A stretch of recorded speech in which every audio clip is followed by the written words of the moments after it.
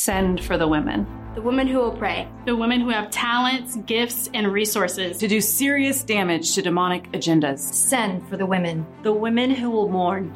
The women who haven't allowed bitterness and hate To turn them into mere mannequins. The women who aren't so downtrodden that they've forgotten how to feel. Send for the women who still have the ability to feel and cry. so they might wail against what the devil is doing. Send for the women who will weep and wail. The women who will mourn in sackcloth and ashes. Send for the women. The women who will wake up everyone around them. Calling out, the devil is destroying us. Death is on its way. Send for the women who will be God's warning shout to his people. His alarm system. His tornado signal. His air raid siren. The women who God will use To warn his people. of the impending consequences of sin. Send for the women who have a God-given destiny to destroy the power of Satan over God's people.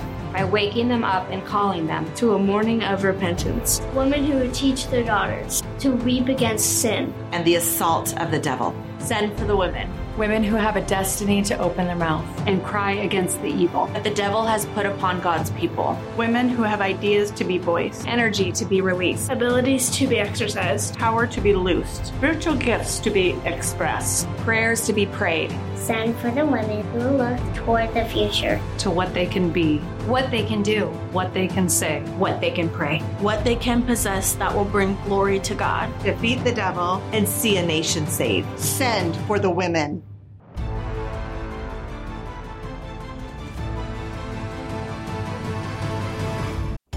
So, hey, I had this interesting conversation today, and I thought I would come on here and just give my thoughts on perspective on something. And maybe you guys have felt this as well. Are you the type that is, you are fearless, or are you full of fear? See, we know that God's word says, for God hath not given us the spirit of fear. It doesn't come from him, right? But it goes on to say in Timothy, he has not given us the spirit of fear, but of power and of love and of a sound mind. And I read that in 2 Timothy 1:7 the other day as I was having this conversation about fear. Maybe some of you have a fear of failing or a fear that your season has passed. You're washed up, you're done, it's time to retire, you don't know what to do. Maybe you fear that you're too young or that you're too old. These were some of the things that we were discussing on the phone. And I've come to realize this, that in the conversation, fear intimidates us, no matter our age, no matter our experience, or even level of exposure. The goal of fear is simply to magnify itself above God's word. Fear is the opposite of faith. And as we were discussing this, we ended up just going, wait a minute now. What did God say concerning our life? What has God declared over us? What does his word say about you? And there are so many scriptures that we could bring up of what God's word says about us. And then just the mere fact that God has said, do not fear 365 times. That's not coincidence, guys. It's do not fear, one for every day of the year. How is that amazing? I mean, the concept is right there in front of our face. But see, as fear is fed by the things that we say in our minds and the things that we listen to and that we open doors to, so it's the same with our faith. We have to feed our faith by reading God's word, studying, meditating on his word, listening to praise and worship, listening to your favorite pastor or evangelist, that you follow on TV or YouTube or wherever you find, your Christian content. Jesus says in Joshua chapter 1, verse 7, and I'm reading from the King James Version. He says, only be thou strong and very courageous, that thou mayest observe to do according to all the law which Moses my servant commanded you. He says, turn not from it to the right hand or to the left. Don't turn to the left and to the right.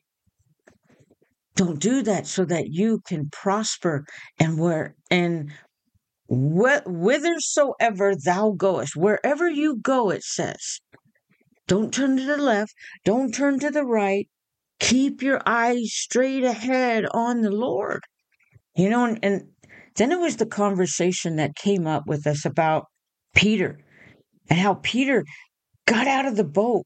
It was like, did he fear or did he shove it down and said, wait a minute, I'm with Jesus Almighty. Here's my chance to get out of the boat. And it's like, if you really are the Son of God, then call me over to you.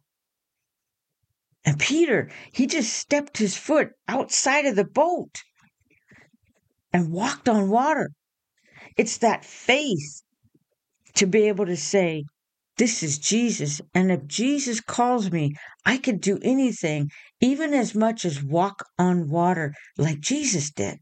See, fear wants to devour our faith. And according to like the Strong's Concordance, and looking up this word, the Greek word for fear is delia, however I pronounce that, right? Which means timidness, fearfulness, or cowardice.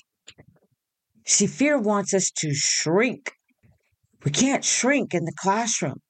Don't shrink in the boardroom. Don't shrink on the job. Don't shrink in school. Don't shrink in government. Lead a generation and do what God has called you to do. Don't waste the gift. Don't waste the opportunity. See, God has placed us here for such a time as this. We are the remnant. We were chosen. We could have been born any other time. But we were born here. God chose us to serve Him. He's the one that reached out His hand to us. We are the remnant. And God has not given us the spirit of fear, but of power, ability, might, strength, love, a sound mind, all of that. Don't fear. You were built for this. And have a blessed day, everybody. Hey, thanks for joining me on Daily Verse Talk. You know, the Lord says to meditate on His words day and night. And it's through this show that I hope to encourage you to do just that by taking one verse and to apply it to your heart and to your mind and to let it seep into your soul and your spirit and let it become a fruit to your spirit. And with that, this is Monty. Peace out.